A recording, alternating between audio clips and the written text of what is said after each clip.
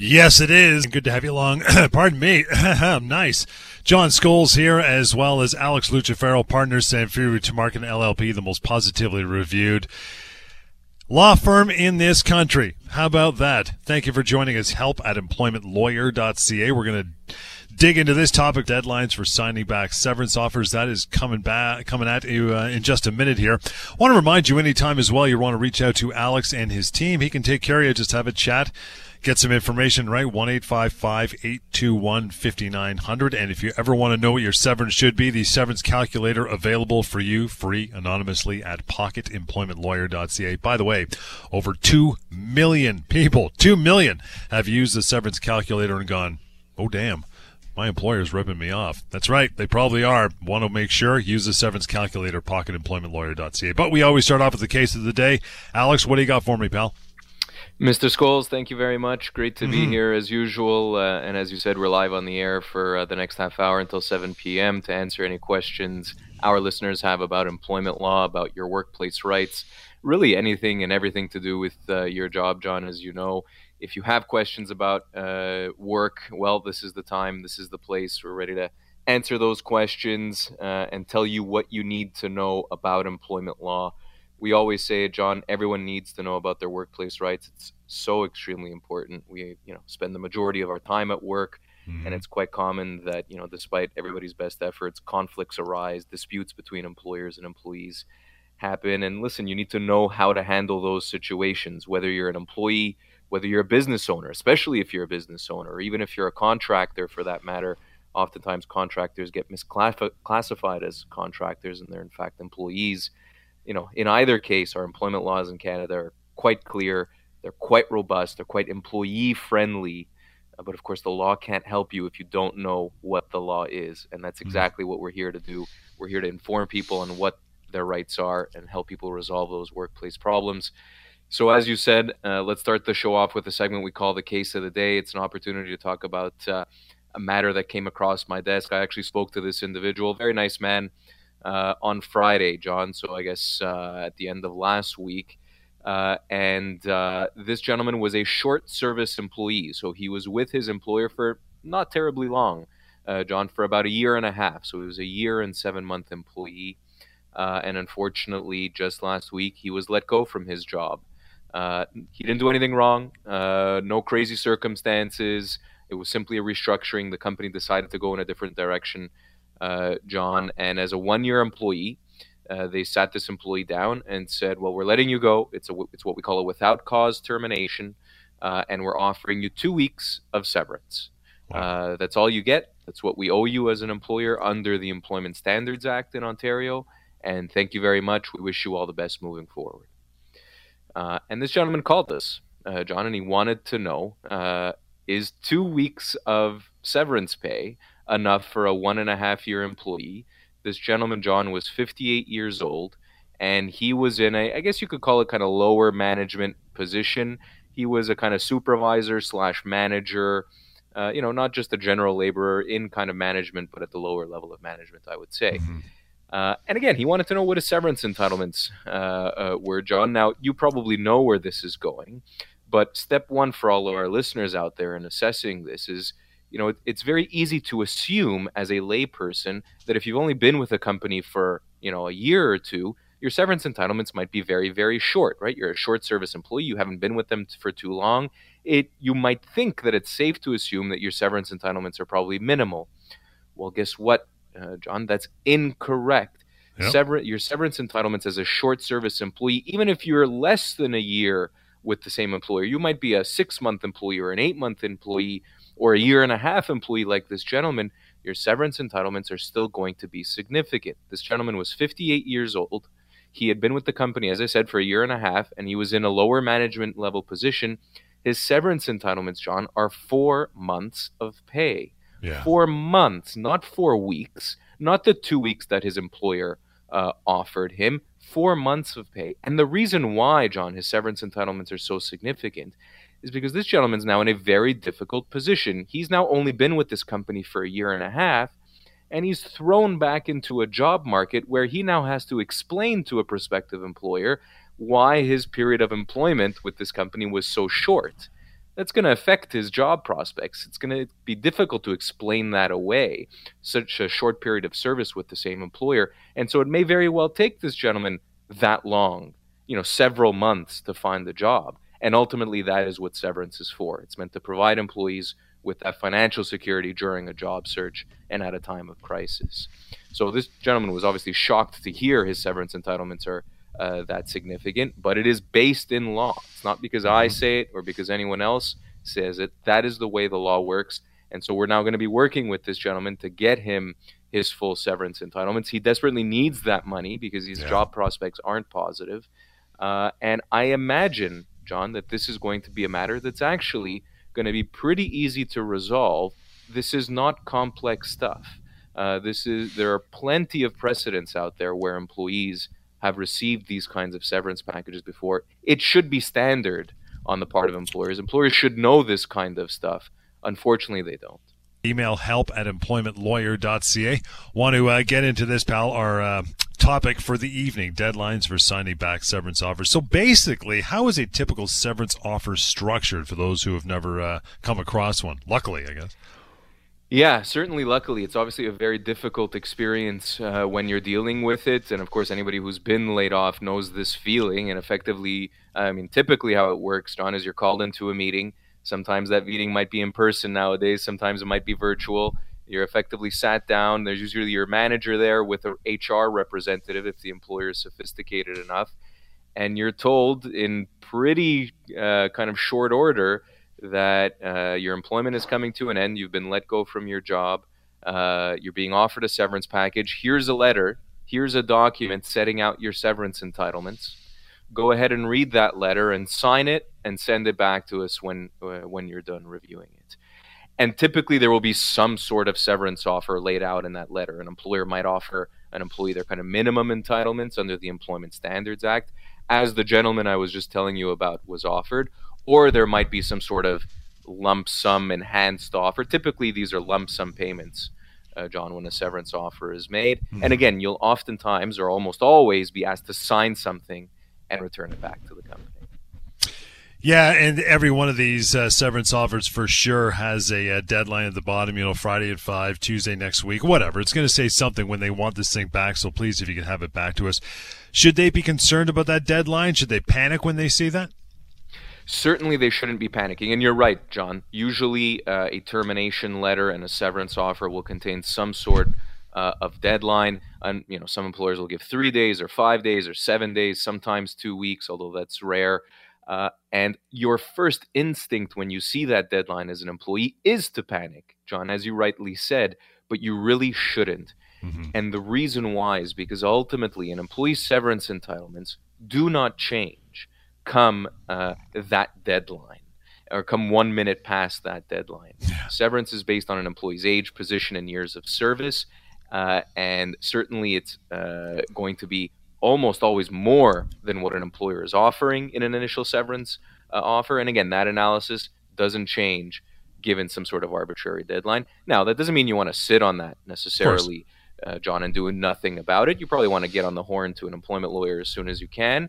But it certainly doesn't mean you should be pressured into signing off on a severance offer given that deadline, and certainly without receiving any kind of employment advice. We'll get to more of those talking points, always grabbing calls. Greg, thanks for standing by for a moment. What's your question, pal?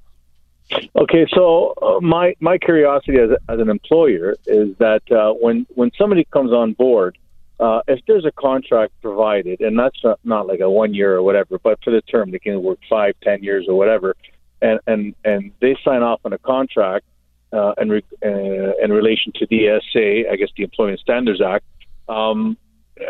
So you just mentioned this story about a year and a half. Was there a contract there, or wasn't there? That's my question. And if there is that not legit? Is it not? Is there more to that, or is there something we're missing? That is an excellent question, Greg. In the case that we were just talking about, since you asked, there was no such contract. Or maybe I should put more specifically, there was an offer letter, there was an employment agreement in place, but it didn't have any language about termination. So the offer letter, the employment contract between the employer and the employee was silent with respect to an employee's severance entitlements. And in that case, an employee is owed severance based on their age, position, and years of service. Now, you rightfully mentioned contracts because that is one way. And as an employer, Greg, you of course know this, the one way in which you can effectively limit an employee's severance entitlements is to have that employee, when they're hired, sign an employment contract that contains a termination clause, as we call it, a provision that limits their severance entitlements. Now, be cautious, Greg, that language about limiting an employee's severance entitlements needs to be very, very carefully worded, very, very carefully drafted. The law changes very, very frequently when it comes to these kinds of termination provisions. And I kid you not, even the misuse of one word or one sentence can render a termination provision unenforceable.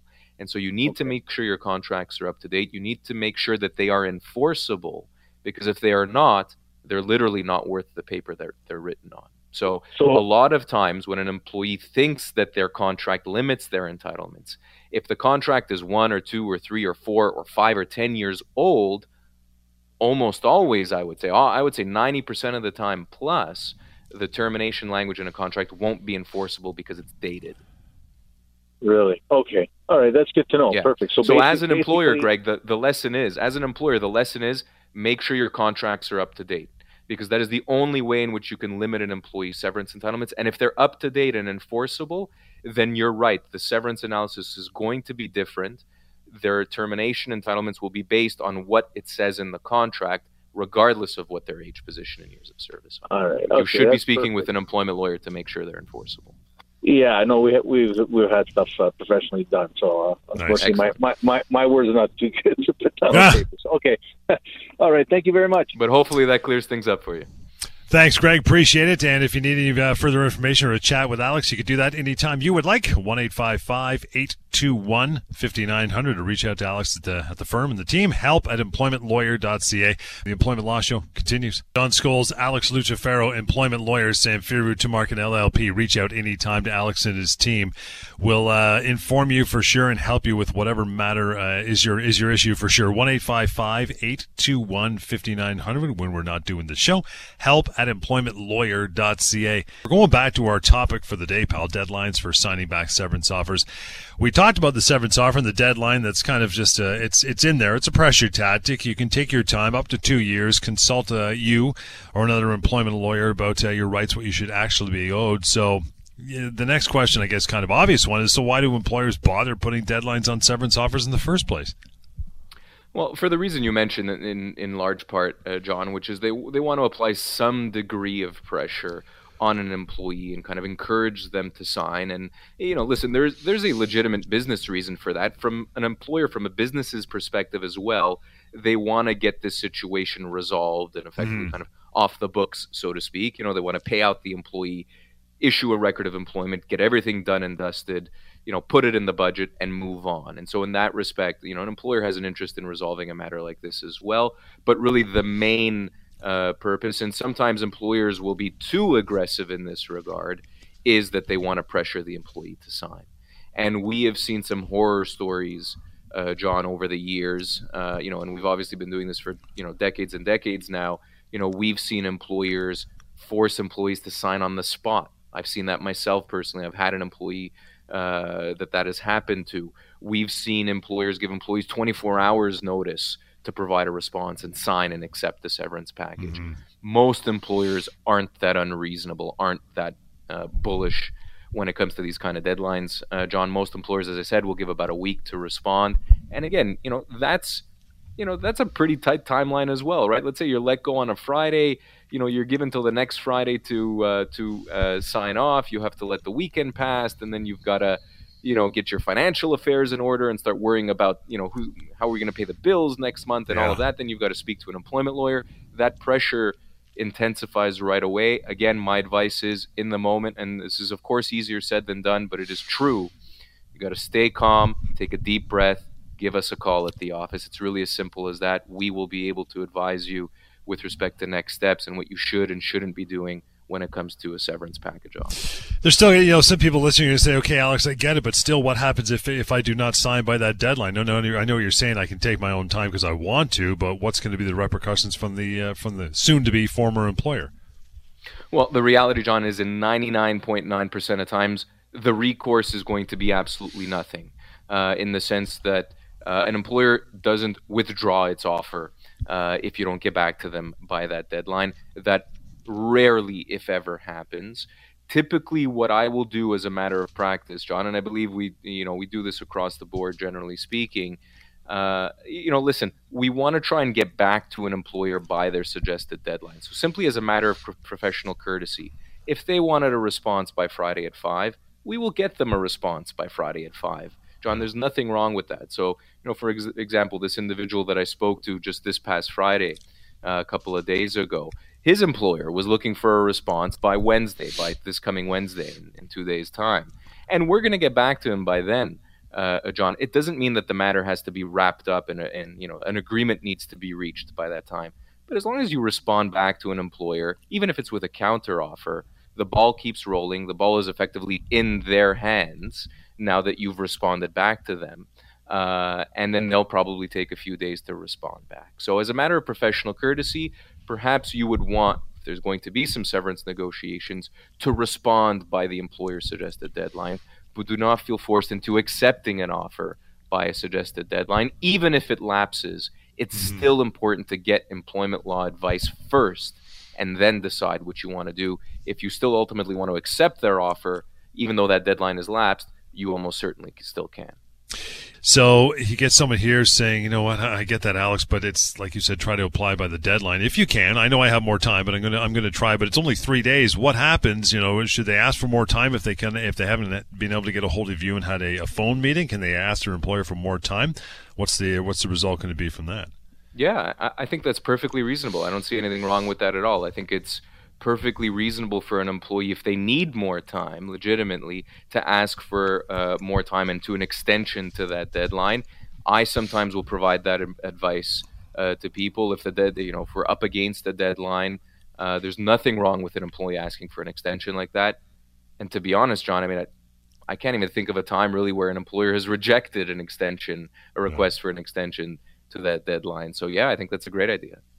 So I'm listening to this, and I did feel pressured by that deadline just before I listened to the show, and I signed. Oh, great. Is there anything I can do about it? Yeah, geez, that's a tough situation. And again, this has happened to us before.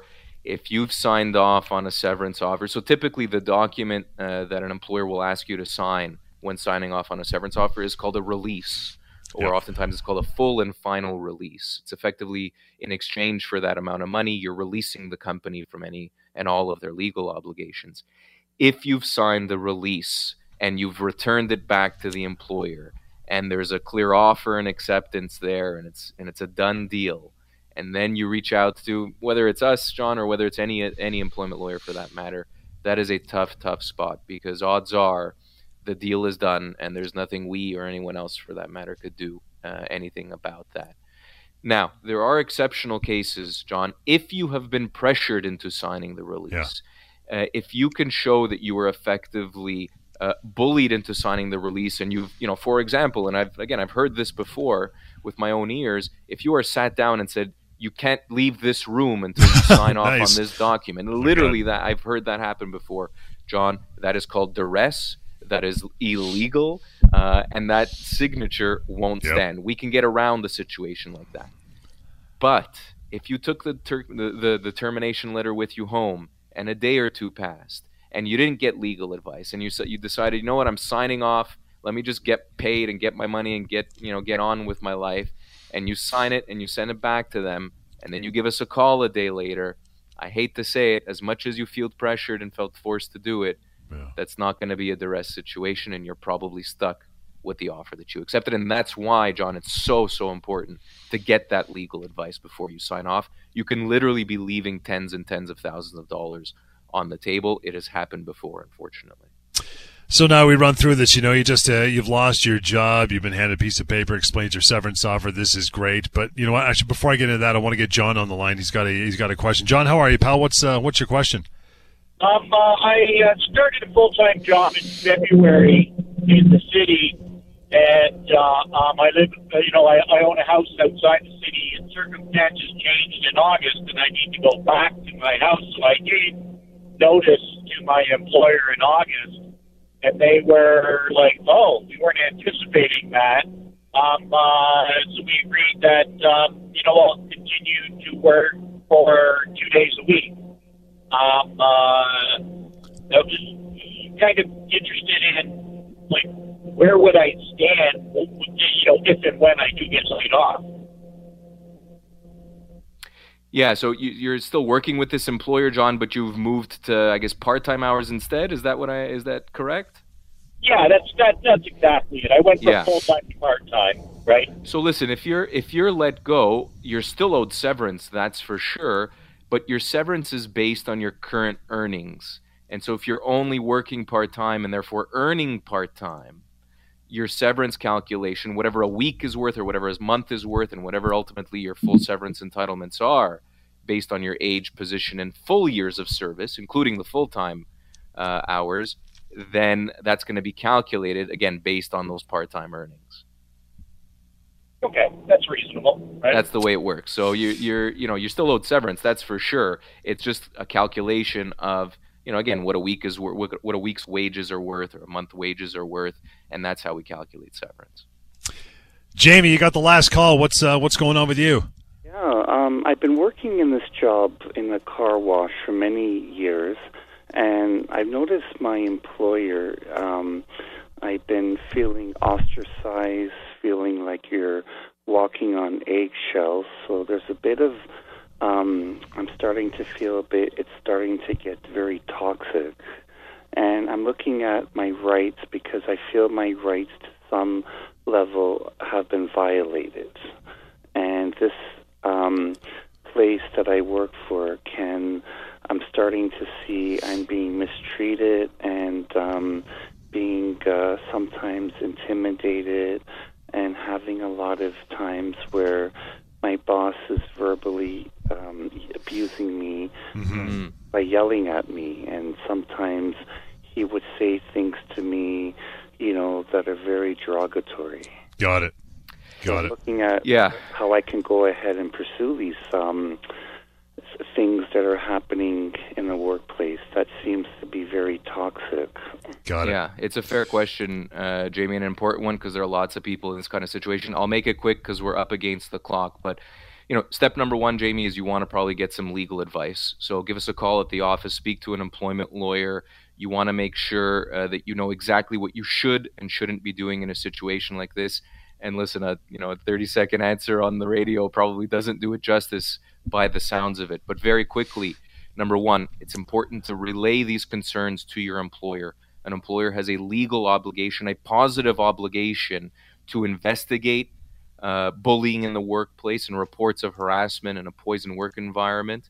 And they have to do something about it. It's a positive obligation. They have to take action. If they don't take action, that is potentially a problem for the employer. If you've done that already and it's been unsuccessful, well, then that's, again, when you speak to an employment lawyer, you may have some other options and rights. You can claim constructive dismissal, which is like potentially a termination, or potentially you can file a complaint with the Ministry of Labor. There are a couple of different options there. Speak with an employment lawyer, Jamie. I'm sure we can point you in the right direction and give you the advice that you need. We're done. To get a hold of Alex now, 1-855-821-5900 and help at employmentlawyer.ca. Employment Law Show.